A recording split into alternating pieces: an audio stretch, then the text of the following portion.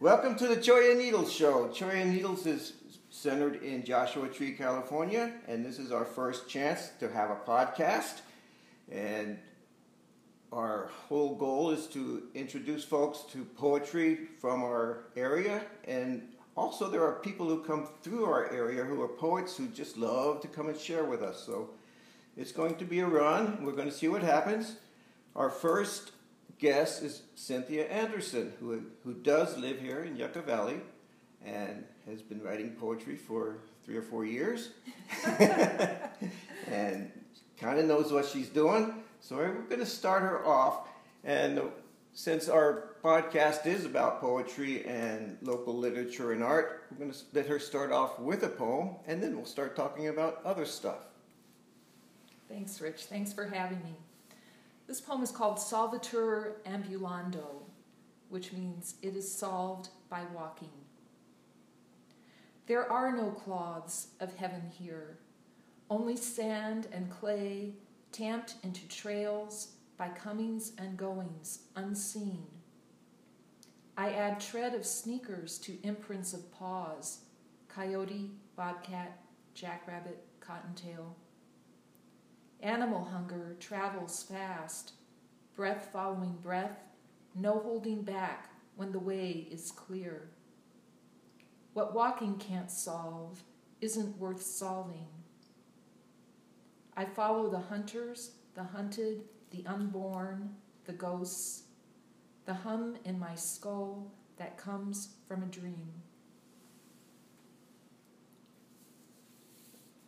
I'm looking out the window and seeing exactly what you're talking about as you say it. So that's kind of really cool for me.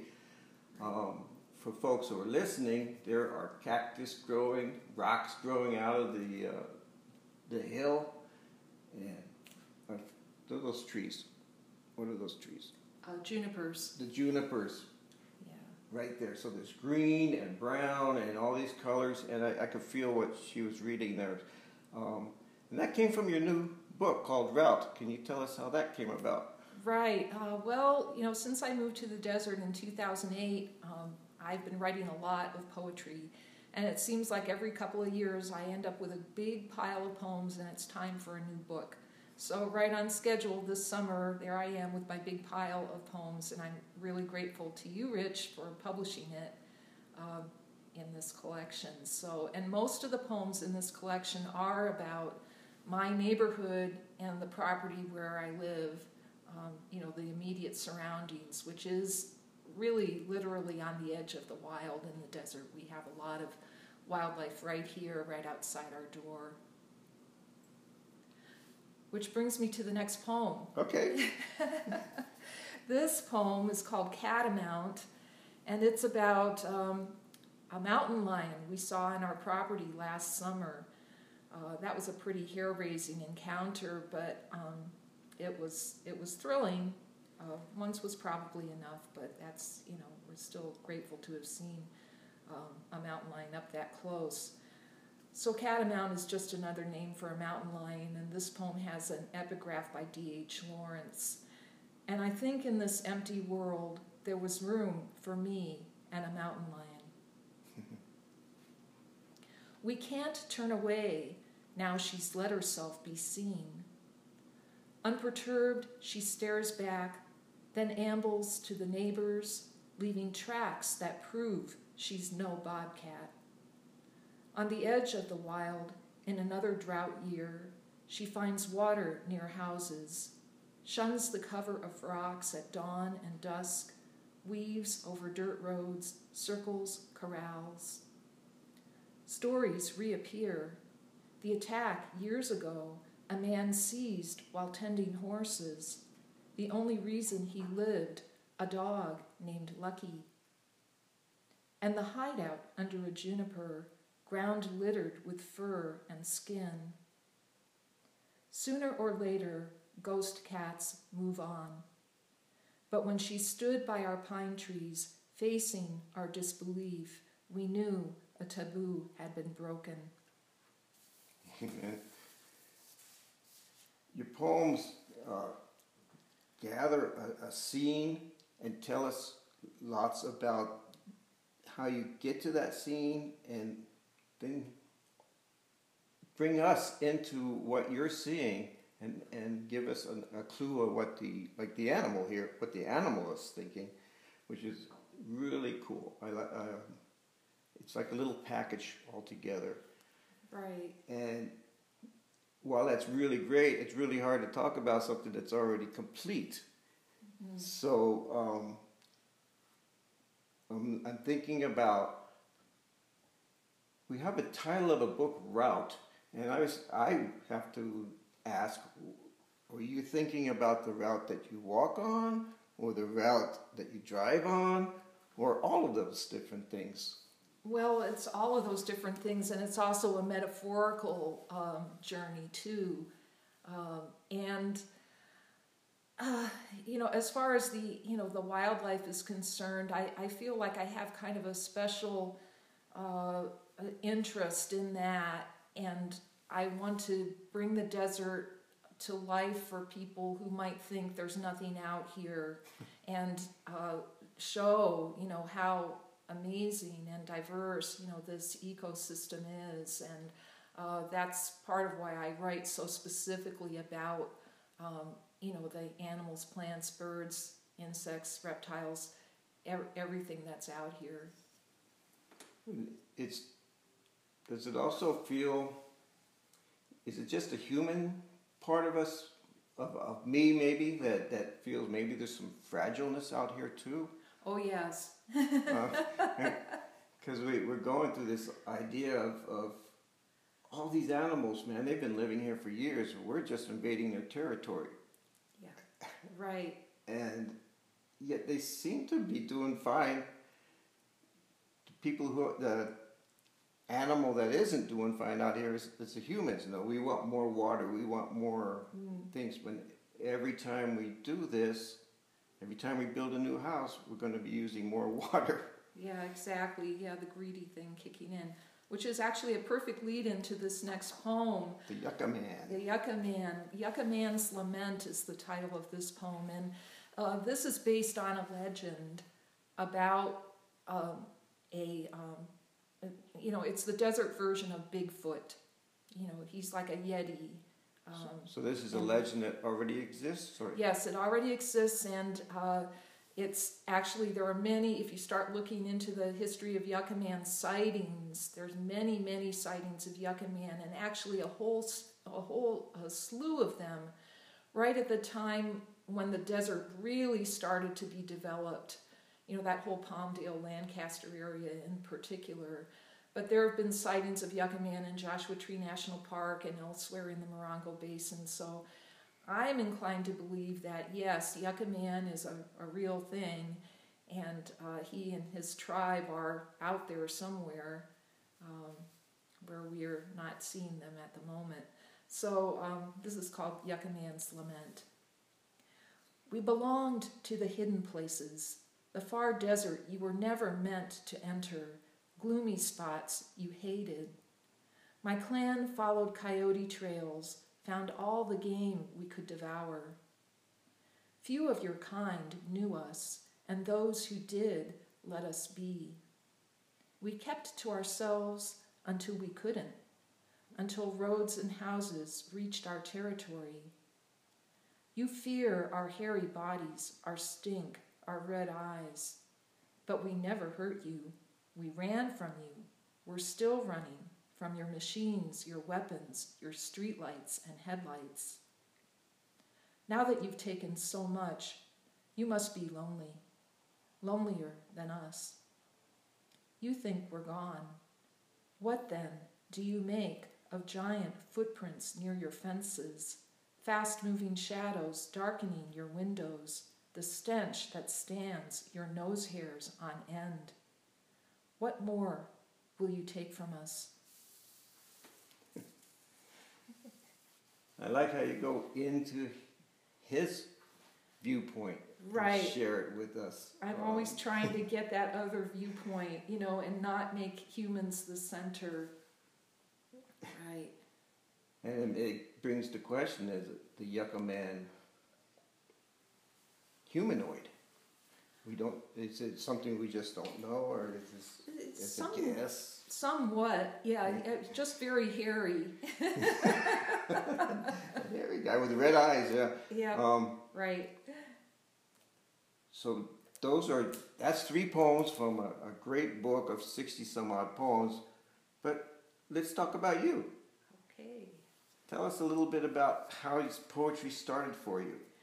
Right. Well, poetry started for me really, really young, and I think it was just a matter of, I loved being read to. I loved the sound of language and rhymes and so forth. And I started writing as by grade school, I was writing poems, and I would make them into books. I would draw pictures, crayon pictures, and put them together with poems and make them into little books and give them to my parents. And then in 5th grade, I had a really big moment. My teacher asked me to write a poem about Thanksgiving, and it was put in the display case in the hallway. And that was a big deal. That was exciting, kind of scary too. But a defining moment, though, that lets you know I'm a poet. Well, I didn't. I was startled when she asked me to do that. It was like, and then it was like, uh-oh, can I do it? And so that kind of got me started in poetry. So I'm sure you, at that, when you're a kid, you're writing poetry and hearing poetry, but at what point did you start reading other poets seriously?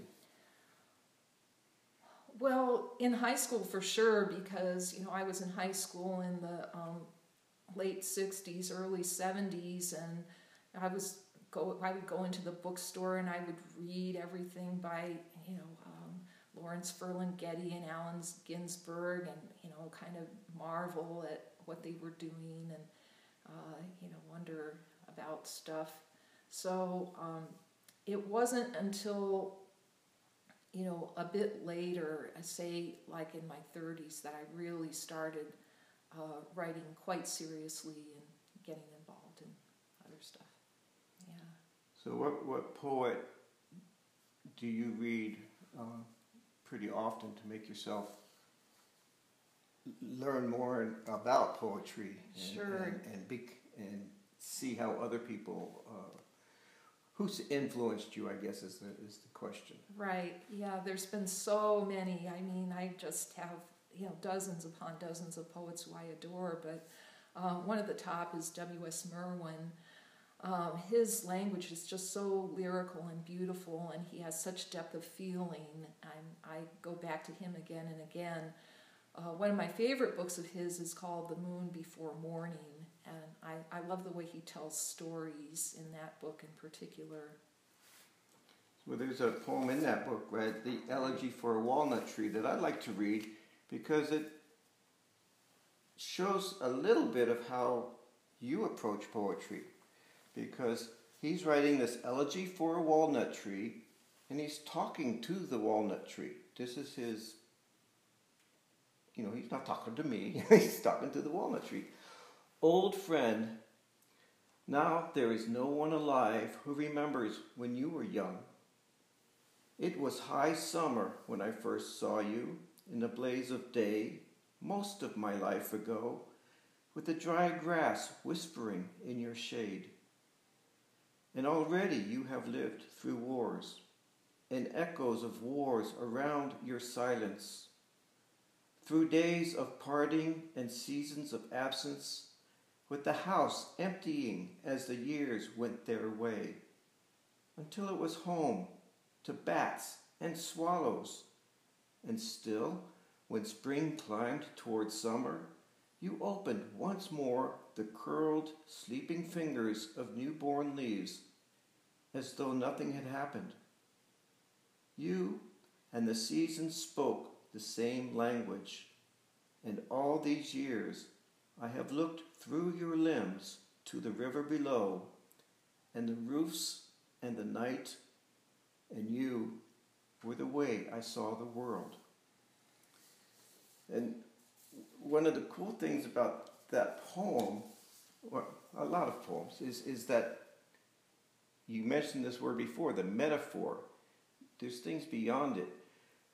when I first read that first line, it just brings to mind my old friends who have died already, who, when I read the thing, they remind me of the walnut tree. They affected my life so much and became a full part of my life. So this walnut tree expands, and the poet I'm thinking of the most that I hung out with for so many years was Don McQueen. He just affected my life like that. He's my walnut tree. And so then it takes me beyond. It makes me wonder, am I a walnut tree for somebody else? Oh, sure. You know? No doubt. So yeah. it becomes a poem that you can return to over and over and have different feelings about each time you read it. So you have another poet you'd like to share with us? Yes, definitely. This is Joy Harjo, who was just named the latest poet laureate of the United States, which is very exciting. She's a Native American poet. I've been reading her since the 1980s, and I resonate with the way she relates to the natural world and how she talks about it and how she brings, human and non-human life together. So I'm going to read 4 short prose poems from a book called Secrets from the Center of the World. And they're not titled, I'll just read them one after the other. Anything that matters is here. Anything that will continue to matter in the next several thousand years will continue to be here. Approaching in the distance is the child you were some years ago. See her laughing as she chases a white butterfly. Invisible fish swim this ghost ocean now described by waves of sand, by water-worn rock. Soon the fish will learn to walk. Then humans will come ashore and paint dreams on the drying stone. Then later, much later, the ocean floor will be punctuated by Chevy trucks carrying the dreamers' descendants who are going to the store. Yeah, that's just... It's just too true. Yeah, exactly. There we are. We come out of the ocean and we throw all our garbage in the ocean. Right, yep. I'm sorry, go ahead. No, that's it, yeah. My cheek is flat against memory described by stone and lichen. The center of the world is within reach. It is as familiar as your name, as strange as monsters in your sleep. I have lost my way many times in this world, only to return to these rounded, shimmering hills and see myself recreated, more beautiful than I could ever believe. Amen to that. Right. There was, we'll get to it, but the whole thought of the walnut tree is an example, but the times in our lives when we take time to think about the mortal part of us. And I know I like to avoid that subject as much as possible, but it comes around every few years. It's like, okay. Right. So, you've been involved with poetry since the 80s, not just writing poetry and having it printed, but you've also been involved with putting on poetry events and things. So tell us a little bit about that. Right, yeah. I was, in Santa Barbara in the 80s and 90s. I finished my BA in literature at UC Santa Barbara, which was really a BA in poetry. And I got involved in the local poetry scene, which was a lot of fun at that time. It was a big scene, really diverse and exciting, lots of different people, all kinds of people, a real true community. And I had a mentor. His name was Daniel Abdul-Hai Moore. He was kind of the kingpin of the scene for a long time, and he was just a wonderful, gregarious soul, a really big-hearted guy. And he ultimately moved away, and when he did, I took over a poetry reading series he had started at the Santa Barbara Botanic Garden. And I kept that going for some years. And I also organized events for the Santa Barbara Arts Festival, the Outdoor Dance Festival, and the Santa Barbara Poetry Festival, which was a lot of fun. Those were kind of golden times. There was... you didn't need 5 minutes for yourself, right? No, yeah. Yeah, and I also co-founded a poetry press which published poets of the Central Coast. It was called Millie Grazzi Press. The co-founder was David Oliveira. And we ran that press together for the first 3 years. Then I needed to step down, and he kept the press going after that for quite a while. So, yeah, that was fun too. So, what is fun for me is I pulled a book off a shelf. I told you about this. I pulled a book off a shelf about 2 weeks ago, and I just happened to notice it was published by Millie Grazzi Press. So it shows how small the community of poets is, but how spread apart we are. I mean, we still learn to know each other and learn to love each other's writing. That's right. Yeah, it's we're all connected more than we know. Yeah. Well, I want to talk a little bit about your history with Cholla needles, and the reason I want to bring it up is because the very first person I contacted about Cholla needles when I was thinking of doing it was Steve Raff. And immediately he sent me an email, said, "You got to talk to Cynthia Anderson." And it was true. As soon as I sent you an email, I got a response. And it was like, okay, so there's something happening up there. Let's do this. And you were in the first issue. You actually came to the very first meeting that we held to see if this was some sort of weird pipe dream in my head, and you just encouraged me and kept me feeling like, yeah, this is something we can do and help the community and be a part of the community and make poetry a part of the community. So it's been a great 3 years, and I just wanted to thank you for that. Well, and I also, go ahead, I'm sorry. I was going to say, well, I thank you because this area needed somebody to do something to create a space where everybody was welcome. And that really didn't exist here before you got Cholla Needles going. And I mean, my whole background is about community and including everybody. Right. And so that is so important to me, and it's like I'm just forever grateful for you for making that space for people, and I know other people feel the same way. So. Well, I've made a list of just a few people, and I'm sure there's some I left off, but people that I would have never met if it hadn't been for you. Noreen Lawler, Cindy Rennie, Maia, Bettina Barrett, and those are poets from the Low Desert. And there's Gillian Spedding, Donna Fitzgerald, John Brantingham. All these people have affected my life really greatly in the past 3 years, and it's helped keep me feeling like we're doing a good thing. And I would have never met these guys without you, so I thank you for that. And so that brings us to, I want to know a little bit more about your history, because I know you have a lot more books that we're not talking about today, but we should talk about them a little, let people know. Okay, sure. Yeah, well, by now I have 9 books published, and 4 of them are available on Amazon.com, including one called A Bird Black as the Sun, California Poets on Crows and Ravens. It's an anthology I co-edited with Enid Osborne. So that includes poets from all over California. It's very exciting. And also my 3 most recent books are on Amazon too. And then the older books are available on Blurb. And most of my books are available locally in the Morongo Basin at Space Cowboy and Rainbow Stew and Ravens Books. So, yeah. Yeah, that's another thing I didn't mention, but I will because it's exciting to me. But you took a chance on a brand new publisher and allowed us to publish Waking Life. It was like,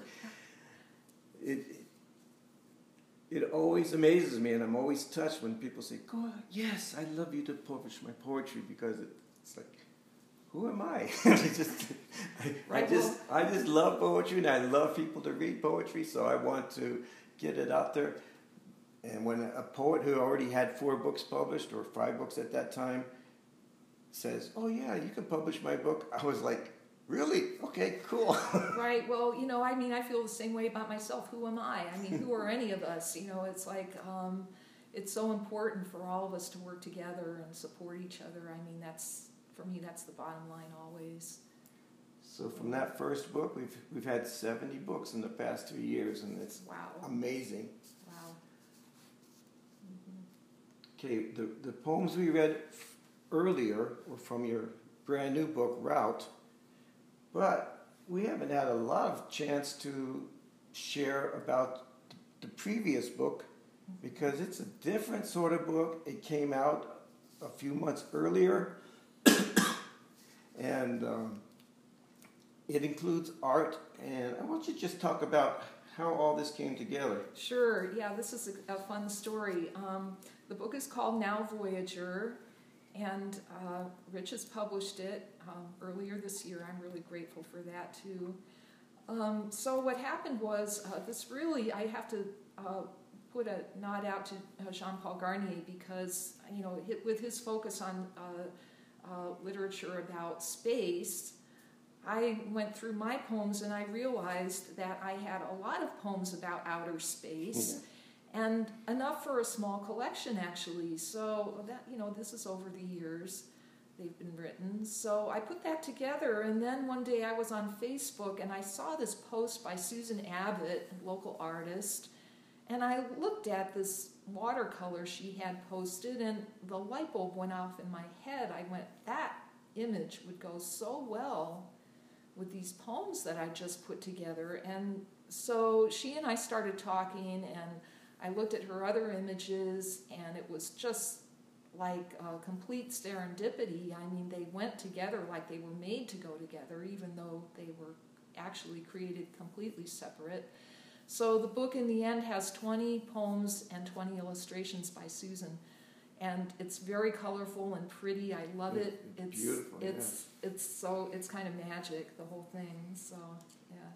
And the poems take us to the voyage of the stars, and the quote, your title came from a quote from Walt Whitman. That's right. Which is also a fascinating, because he's a man of the earth, but still you took us beyond that to the stars, and of course, other images that come with that for me is Star Trek and the Voyager going off. So, would you like to start us with a poem from that book? Yes, absolutely. This poem is called "This Is No Cactus Flower." This is no cactus flower, but a very large array, synchronized motion on a spiny host, beaming radio waves into deep space. Each golden stamen is a celestial receiver, storing messages from the home star for a winged posterity. The deep central well is a wormhole. If you fell in, you'd emerge light years distant, legs dusted with pollen. Nested crimson petals are solar panels. Their energy stuns you. You retreat as best you can, dazed, skull buzzing. When you wake from this spell, the so-called flower will wither, and you will forget its true nature. To become part of it. When I was walking up there this morning, I saw the choyas, and I know that the flowers come out really red. So I was thinking of a choya, of course, when I was reading that. And it's like we know something's happening beyond, but you're taking us into the desert flower, but telling us it's not the desert flower. So we're tumbling into this wormhole. Exactly, the wormhole. And coming back out, changed, and it goes back to something I started talking about earlier, and I see this in your work of always reminding ourselves we're human, we're here for a reason. and we're here to do things to make this earth what it is, and hopefully to keep it what it is. Right. Yeah. And I have a little note here about the whole voyage thing, and I call it, these poems, for me, it helps me to see that even though we're here, we're still seeking a home in space. I think that's where this next poem sort of goes. Right, yeah. So I'll read the title poem from the book. I just wanted to say also, I mean, Now Voyager refers to that Whitman poem. It also refers to the movie starring Bette Davis, which used the Whitman poem as the centerpiece, of that movie. It sounds like something to watch. Oh yeah, it's not about outer space, that movie, it's about inner space, but nevertheless, it's the same journey. And then the Voyager spacecraft, which has fascinated me forever, and I just love that it was launched decades ago. It's still out there. It's left the heliosphere at this point, the influence of our sun, and it is hurtling, out there in deep space. Wow. So in this poem, I'm kind of conflating my identity with the identity of the spacecraft. So now Voyager.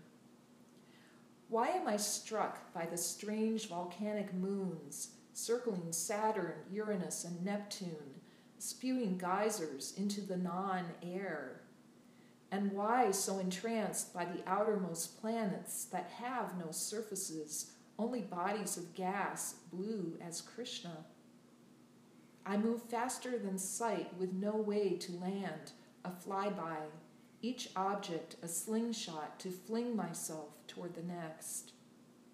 I'm telling you this while I can, while I still have eyes to watch TV, a brain to process what I see, and memories to interpret the sensory input.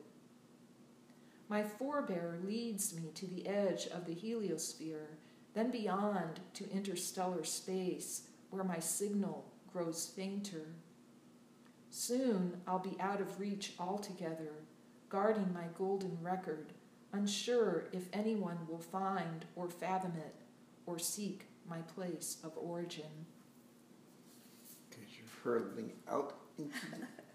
Yep, bye-bye. Right. Yeah, it's the mortality question. Right. Yeah. And that golden record, that hope, that will somebody will out hear there Chuck Berry. will somebody, find it and know who we are, and will they come to look for us even, or what?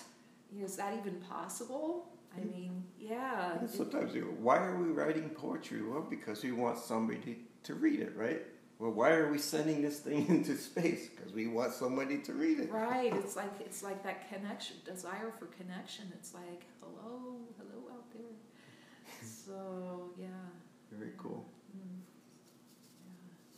Yeah. And your next poem, to me, has the same sort of questions about origins and mortality. So let's share that with us. Okay. This is called Sleepless Night. Against my will, I'm summoned by words and the stars that burn.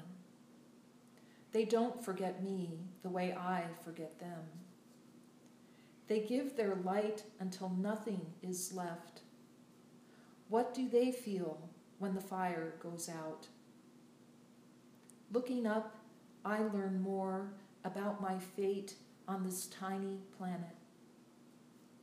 There's energy singing through my veins, tingling in my head. The stars stay put, yet never stop moving. What would I do if the ground of everything shifted beneath me? So the poems in this book, I love the way you have the two books, because these poems have me searching within and thinking about, gee whiz, the big questions that can't be answered, right? And your other poem, The Route, which is about our area and about things I can see, sort of ground me and make me feel good about being here, right? So it's like these two different things, and I love that they became two different books. And what struck me about this poem was the questions that, and I mentioned this earlier, the questions I don't like to ask myself, like, what's going to happen, when the ground shifts beneath me. That star will still be shining 6 million years, 6 billion years after my light has gone out, correct? Right. So it's like, and it took me back, even though they're two different books, to the your poem that you started with, because these are questions that we can't solve, yet we need to think about them. Our origins, our place in space, our place on the planet, our place, period. So I'm going to finish this off by saying, what walking can't solve isn't worth solving. I follow the hunters, the hunted, the unborn, the ghosts, the hum in my skull that comes from a dream. And that just completes this, shows where even though your books are two different books, they're all working. Everything's working together. Everything's working together. Everything's working together. True. So I want to thank you for taking time to share with the whole world. We're on a podcast going to the whole world, shining out to those little spacemen up there and to the Yucca Man who listens on his little iPad every night. Right. And I want to thank everybody who's listened this far and remind you that we're on ChoyaNeedles.com. And if you happen to come to the Joshua Tree Desert, please come on up and check ChoyaNeedles.com and see what we're up to this month. Because we always seem to be up to something, because there's lots of really, really good people up here. And one of the things that will happen on this podcast, hopefully, is we'll meet each and every one of them over time. Have you ever wondered why people live in the desert? I'm Dawn Davis, and I host Desert Lady Diaries podcast. It's a weekly conversation with women who found their home in the Mojave Desert. Each week, I talk to women who were either born and raised in the desert or felt called to come here and what the desert means to them. You can learn more about the podcast and listen at DesertLadyDiaries.com.